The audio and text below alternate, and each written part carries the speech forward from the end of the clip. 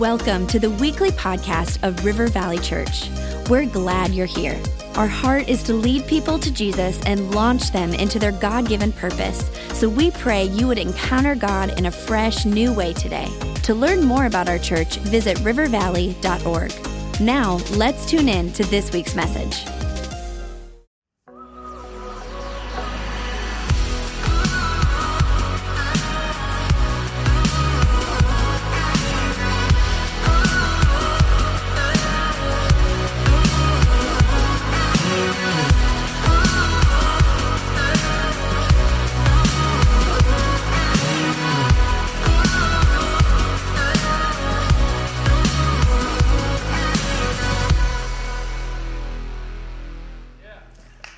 Awesome, and welcome to River Valley Church.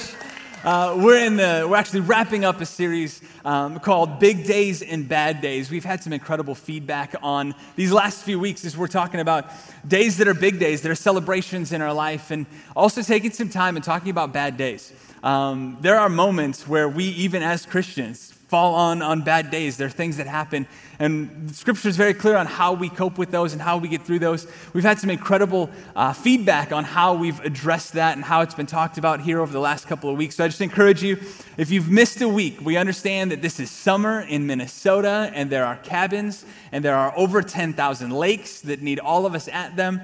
But if you're out for a week, I just encourage you, go back online and check that out. It's all there. Take 30 minutes out of your next week to invest in what God would have, your church would have for you. So I encourage you to do that. Speaking of online, I do know that this is the other end of 4th of July weekend. Some people took the beginning part, some people took the ending part, some maybe took both of them. Either way, just want to say welcome to all of you joining us online, whether you're out of town on the weekend or whether you're a missionary that's joining online. We're so excited that you're here with us. We're so excited we have this resource for you to be able to still be with us. Today, we are wrapping it up, and we are talking about a big day, and that day is the wedding day. Today, we are talking about marriage. We are excited about that. How many of you would say that your wedding day was a big day? Okay, first of all, let's just talk about paying attention in church, because that was completely a setup.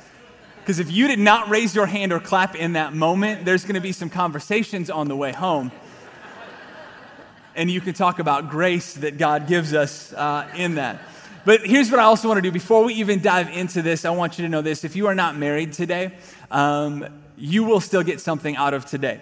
I promise you that. As I was preparing this, as I was praying through, I wanted to make sure that in everyone here, that there is something about today that you're going to get out of this. And I think it's incredible how this concept of marriage is weaved all the way through Scripture. So it's something you can easily talk about whether you are currently married or not. As a matter of fact, in Ephesians chapter 5, Paul is talking to the church there, and he talks about marriage, and he has his very well-known chapter 5, that you hear a lot of times about marriage. You'll hear it at marriage seminars. You'll hear it at weddings, of how we should respond to our spouse. And it says in verse 21, it says that we should submit to each other.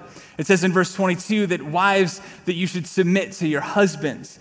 In verse 25, it says, husbands, that you should love your wives, just as Christ loved the church, so much so that he gave his life up for her.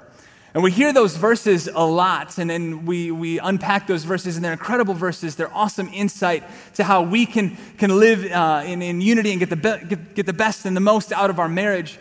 But to take that passage and not read the entire thing would also be wrong.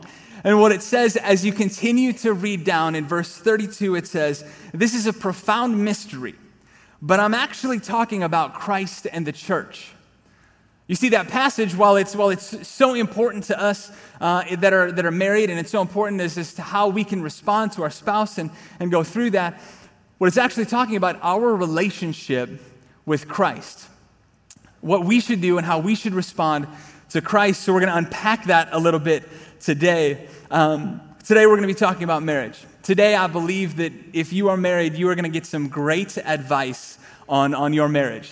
But I also believe that today that you're going to get even better advice, because I believe the Bible unpacks this incredible insight on our relationship with Christ and how we can grow in that and how we can live in that. With that, let me take you back to May 20th, 2005. And it looks a little bit like this. Look at those kids that are there. Absolutely amazing.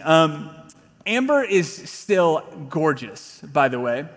I apologize for my hair. I'm not sure what was happening. It was a struggle. It was a time. I would like to point this out. I wasn't the only one struggling in 2005 with bangs. Seriously, go look at like NSYNC and Backstreet Boys, 98 Degrees, O-Town. All of them, they all had the same struggles. Those of you under the age of like 27 are Googling some of those bands right now, and they're like, wait, Justin Timberlake had backup singers? Like, no, Justin was a backup singer at one point. It's all back, don't worry, we won't go back there. It was just the season, it was the time that was there. It's an amazing day. I remember the moment where I was reminiscing as I was preparing for all of this. We were married on a Friday night, so we had pictures during the day, but there was this moment where I was in the sanctuary that we were getting married in at the church, and Amber came in so that we could see each other before pictures, but it was before the wedding, and I remember that moment of seeing her for the first time in her wedding dress, and realizing how lucky I was, and just thinking, man, I need to keep this up for like 3 more hours so that she gets locked in. It was incredible. It was an incredible day. And what's amazing is we're in the middle of wedding season right now, as so many of you know, and my daughter has had the opportunity, she's 4 years old, to be a flower girl in a couple of these weddings here this spring, and while she's perusing through our closet, she sees my wife's wedding dress, and she's like, Mom, what's this? So I'm downstairs with our boys, and all of a sudden Amber comes down in her wedding dress, just a couple of weeks ago, and all of those emotions came back of how amazing that day was. Absolutely awesome. What a day that was. But marriage isn't just about a day. It's not about a celebration. It's not about the wedding. It's about this lifelong covenant that happens between a husband and a wife. It's about this covenant, this commitment that goes back and forth, and this covenant is actually weaved all the way throughout Scripture. And it's more than a commitment. I said covenant and commitment, used them interchangeably. They're not the same thing. A covenant holds so much more weight, and we're going to talk about that a little bit later on today, about really the purpose of a covenant. But marriage actually starts and is found at both the beginning and the end of Scripture. Scripture starts with it. In Genesis chapter 2, you see this awesome picture of God has created the earth, and He's created everything in it. And then He decides to create Adam. And it does not take long for God to realize that Adam by himself on earth is not a good thing. All right? Like everything else is good. But we see in verse 18 of chapter 2, it says, And the Lord God said, It is not good for man to be alone. I was waiting for an amen there. I didn't know if it was coming from wives or husbands, but just wanted to see where that was. It's not good for man to be alone. I will make a suitable helper for him. And then all of a sudden Eve is created, and there's this power couple, the very first power couple, and they start to be this perfect complement to each other. Happened at the very beginning of time. But I think what's important in this moment, what's important about this couple is actually the reason that the union happened. God had incredible plans for Adam and Eve that they could not fully fulfill on their own. That's the reason that it was there. He had something that He needed them to do. And you actually see that plan start before they were ever even created. Before all of that happened, if you bounce back in Genesis chapter 2, and I remember when I saw this the first time just a couple of years ago, it's verse 4. And verse 4 was interesting to me. It says this, When the Lord God made the earth and the heavens, and no shrub of the field had yet appeared on the earth, and no plants of the field had yet sprung up. For the Lord God had not sent rain on the earth, and there was no man to work the ground. I'll be honest with you, when I read this just a couple of years ago, I was already in ministry, I was on staff here, I had been in ministry for like 10 years. And it finally dawned on me that my Sunday school teacher as a child had lied to me my entire life. There was a moment, because when I think of creation, it's like God created plants and God created trees, and immediately it was this forest. Like it was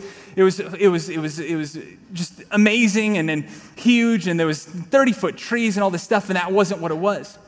What happened was God had created this incredible process. And there was beauty that was there, but he wanted mankind to be a part of the process to bring the beauty into fruition. And that's why he created Adam. And he realized that, you know what, Adam, it's not good for him to be alone, so I'm gonna put somebody alongside him that's gonna help him create the beauty that I've already started, that I've already created, but it's gonna help him cultivate the beauty that needs to be there. And from that moment on, the couple has been this incredible thing that has come through. This marriage has been this incredible thing as these people are on mission together to do something incredible for the kingdom of God. It's a message that's consistent all the way throughout Scripture. In Ephesians chapter 2, verse 10, it says, For we are God's workmanship, created in Christ Jesus to do good works, which God has prepared in advance for us to do. It's the same concept that we see at the beginning of Scripture, that God had created in advance this incredible garden, and then he placed Adam and Eve afterwards into it. He had already created all that needed to be there. He had already created this incredible mission for them, and then placed them in it. So what God has in store for your marriage, I believe, that God has something in store for both of you to create, that He's already placed in front of you, that together you're going to be able to walk into and be a part of the beauty that is in there that God has in store. So the Bible begins with marriage, but it also ends with marriage. You see, in Revelations chapter 19, there's this incredible scene that's called the wedding supper of the Lamb. All right, let's pause for a little bit, because I realize there are times that Christianese happens. There's these words that happen in the church, and you're like, whoa, hold on. What does that mean? Here's what it is. Over and over throughout Scripture, Jesus Christ is referred to as the Lamb of God. So it's the wedding supper of Jesus that we're a part of. And the cool picture of it all is the bride of Christ that shows up is actually, it's us. It's the church.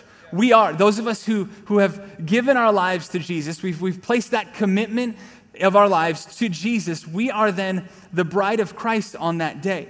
And I know that's kind of hard to wrap our minds around, but that's even what is referenced in Ephesians chapter 5. It all makes sense then when we look back at it and realize, as the bride of Christ, we are actually the ones being submitted to the head. We are the ones that are saying, we are submitted to what Christ has in store for us. And when that happens, there's going to be this incredible celebration, this moment where we get to come and be a part of and be reunited with Christ once again. So knowing that and understanding marriage throughout Scripture, and understanding now that we're all a part of this, that we all have something in store, I want to take the time that we have remaining, and I want to give you some advice, if you will, some marriage advice that's going to work both in your marriage and in your relationship with Christ. So wherever you're at in that, know this. If you're married, it's a 2-for-1, all right? You get 2 messages in one. Apply it to both, and God will do incredible things. The first thing is this: prepare. Prepare. When you're preparing for your wedding day, there's a whole lot of preparation that goes into it. There is planning. There is money involved. There's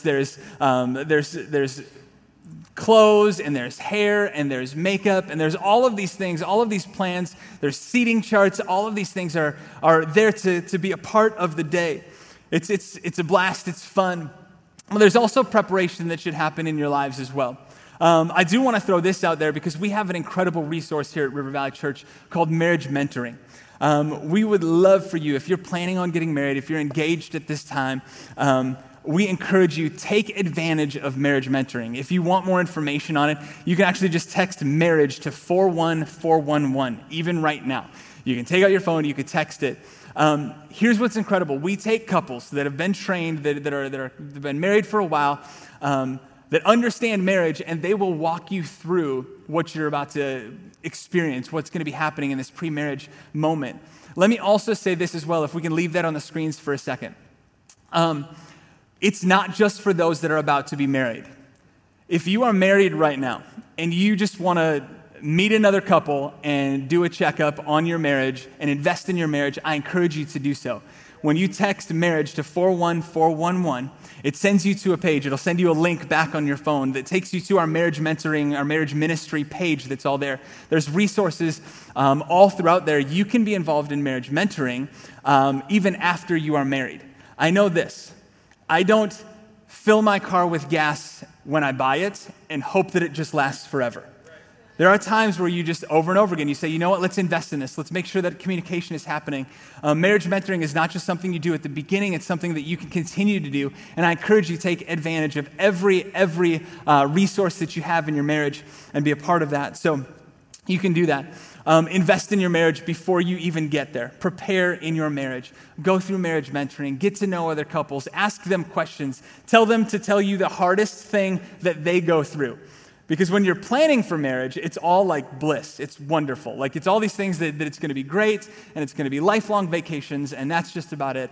But there are things that happen. I know I've been married now for 13 years. Every now and then there's a snag. Every now and then there's moments, and people need to be around you that you can prepare for that. I would also tell you this. This is a big one, especially in our culture today. One of the best ways that you can prepare for your marriage is to protect your purity. It's to protect your purity. I know that we live in an extremely sexualized culture. And we live in a culture where you do whatever you want. It's whatever urge that you may have, that you have the ability to fulfill it, and it's your right because it's who you want to be, and it's whatever you can do. Let me tell you this. Scripture even talks about the purpose of purity.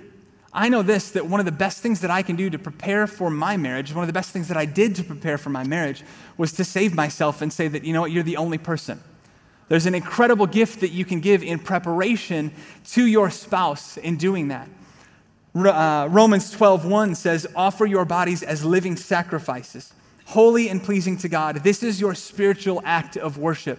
Even in your relationship with Christ, there's incredible things that happen when you realize that your body is your sacrifice, is your spiritual sacrifice of saying, you know what, I am going to resist the urges of the world so that I can offer something pure to the person that I love the most. Now, I also know this, that many of us are here from different backgrounds. And I do need to say this, and I want you to hear this too. I love that God has grace for us. If there's anything, if there's been moments where you've slipped up and then you would say that your purity is gone, know this, that through the sacrifice of Jesus Christ, every one of us, no matter what the sin is, Jesus Christ has made each and every one of us pure again. And now that we know, let's live on mission for purity. Let's live on mission for purity so that we can give ourselves both to our spouse and to our Savior as pure. The second thing is this: celebrate. Celebrate. I love weddings. I love being a part of celebrations that are there. It's excitement. There's food. There's dances. It's an awesome time that you get to come together and celebrate. And I would encourage you as you are planning for your day, celebrate it. Celebrate it. It's going to be a great day. It's going to be wonderful. In the same way, even with the commitment with Christ, Luke 15:7 says, I tell you that in the same way, there will be more rejoicing in heaven over one sinner who repents than the 99 righteous persons who do not need to repent. We get to celebrate. Heaven celebrates. When we get to be a part of that marriage supper of the Lamb, when we get to be a part of that moment, that means when we give our life to Jesus, there's an incredible celebration that happens. People are in heaven, the angels are in heaven, and they're celebrating. And I think that even on this earth, I love that we celebrate when people give their life to Jesus. Today, you're going to have the opportunity, if you've never made a commitment to Jesus Christ, today you will have that opportunity at the end of service. And I encourage you, it's going to be awesome, and people are going to celebrate with you. Just like those 99 that didn't need to repent, they will celebrate with. I love this. Just because I was married does not mean that I don't still like a good wedding, right? It's my opportunity now, being on this side of it, that I get to celebrate at weddings because I understand the commitment that's being made. I love that marriage is happening. In the same way, when people come into a relationship with Jesus Christ, we get to celebrate with them because we understand what it means. We understand what it's about. Therefore, we get to celebrate. We now get to be a part of the cheering section for every marriage and for every person that comes to know Christ that's there. And the last thing I would say is this, and we're going to camp here for a while. Don't let your big day become your best day. Don't let your big day become your best day. The wedding is great. The wedding is great, but you know what? I think one of the funniest stories that Amber and I will talk about is people tell us that at our wedding, the food was great.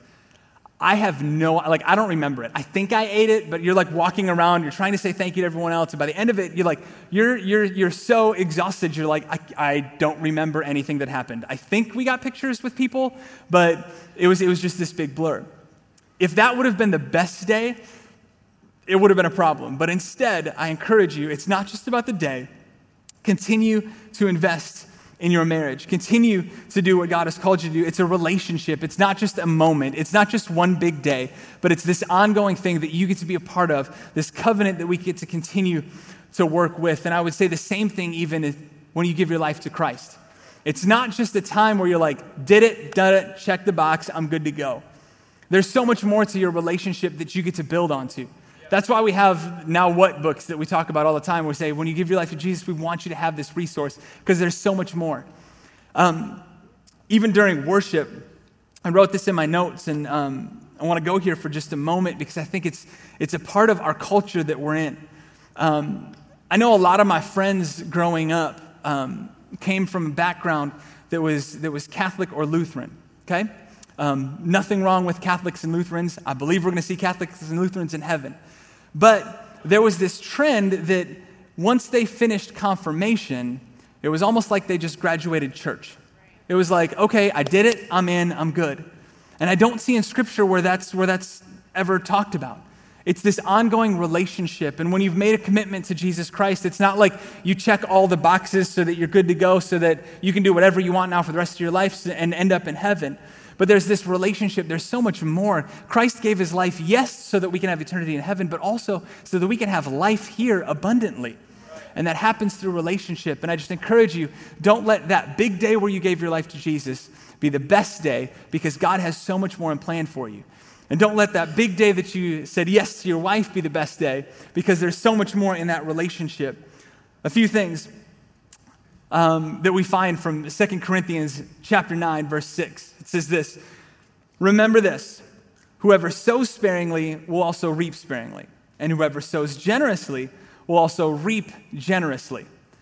So I know here that this is speaking about, in the context of this, it's actually speaking about money. It's a passage of Scripture on money. But both of my parents came from farming families. So I know a little bit about farming, so let me take some liberty here and speak on this verse a little bit in the context of marriage, in the context even of sowing and reaping. Here's what I know, and it's not a lot, and I'll bet you know this as well, but it's sometimes good to have a refresher. First of all, you reap what you sow. You can't, plant beans and hope that corn pops up. It's not going to happen. It's impossible. At the same time, you can't plant nothing in the spring and hope that you have something to harvest in the fall. In that same context, let's speak about marriage. If you don't like what you're getting out of your marriage, I would encourage you to look at what you are putting into your marriage. Please don't run too far with that, and because I understand there's two sides of this, and there's give and take. But also understand this: I think that there's a lot of times in marriage where couples will try and give something out of anger or spite to get back at them, and then get frustrated when that doesn't change someone around, and they end up getting anger and spite back. Instead, when Scripture says over and over to give love, maybe that would work better, to get love back. I've seen it so many times as this circle that we run in, that we're constantly sowing things, and then we're frustrated that that's what we get back. When we look at our marriage, look at what you're putting into it, and see what you're getting back. So I encourage you, always be focused on what you're sowing into your marriage. Focus on sowing into your marriage. Focus on sowing into your relationship with Christ as well.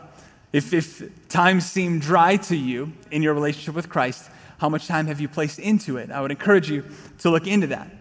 The second thing is you reap where you sow. Not only do you reap what you sow, you reap where you sow. I was riding in a combine with my cousin a couple of falls ago. We were going out there because my kids love to see the tractors and love to be a part of all that. So we were out in South Dakota on our family farm, and we're riding, and all of a sudden there's these lines through the middle of the field that don't line up with the rest of them. And I was like, what happened here? It's funny. The neighbor actually fell asleep while he was planting last spring and came across the road and drove across and ended up over in the trees over here. Your field isn't gonna get much if you're planting in your neighbor's field. In the same way in your marriage, if you're spending all of your time, whether it's at the office, whether it's at your hobbies, understand that at times then when you're doing things like that, you're not going to get all of the harvest out of your marriage. And I think that that's also one of the things that is an epidemic in our culture is we give so much to the office, or we give so much to a career, or then after the career, it's hobbies, and there's things on the side, and then we expect our marriages to be incredible. Remember to invest in your marriage first and foremost. Remember to invest in your marriage. Again, with our relationship with Christ. Invest in your relationship with Christ as he continues to give back. There's this saying that I'm sure many of us have heard is, the grass looks greener on the other side. You know what the truth of the matter really is? The grass looks greener where it's watered. So if the grass looks greener somewhere else in your marriage, it might be time to water your lawn. It might be time for you to invest in that relationship that is there. I want to do this even before we move on. I've got one more thing that I want to talk about, but I want to pray over our marriages just for a moment. Believe me, we believe in strong marriages. I know that right at the beginning of time that God had something in store for Adam and Eve. And I know that there's times because I couldn't do what I do without Amber. I could not do it without my wife. And I just want to pray strength over your marriage. I don't know what situation you're in. I don't know what's happening, but I want to take a moment. And if you are married in this moment, could you do this? Could you just put your arm around your spouse if you're sitting by them? And I just want to pray over your marriage. I see kids in between people, and they're trying to hold hands behind. That works too. God knows. But I just want us to pray. I want us to pause right now and pray over marriages in this place. God, you see the marriages that are here. God, you see the marriages that are healthy. God, you see the marriages that are new beginnings. You see the marriages that are about to happen, that are engaged to happen. God, and you even see the marriages that are on the rocks. God, I just pray strength right now. God, I pray that you would give combined vision, common unity to the people that you have brought together. We didn't randomly stumble upon another person, but God, you placed them in our life. And God, I thank you so much for it. God, we just pray for healthy, strong marriages. In a culture that seems to be tearing marriages down, that covenant has been torn down, that it's not as important as it should be. God, I just pray incredible strength, God-given strength, that as people are bound together in you, that they stay together, that they do incredible things for your honor and your glory. In Jesus' name we pray. Amen and amen.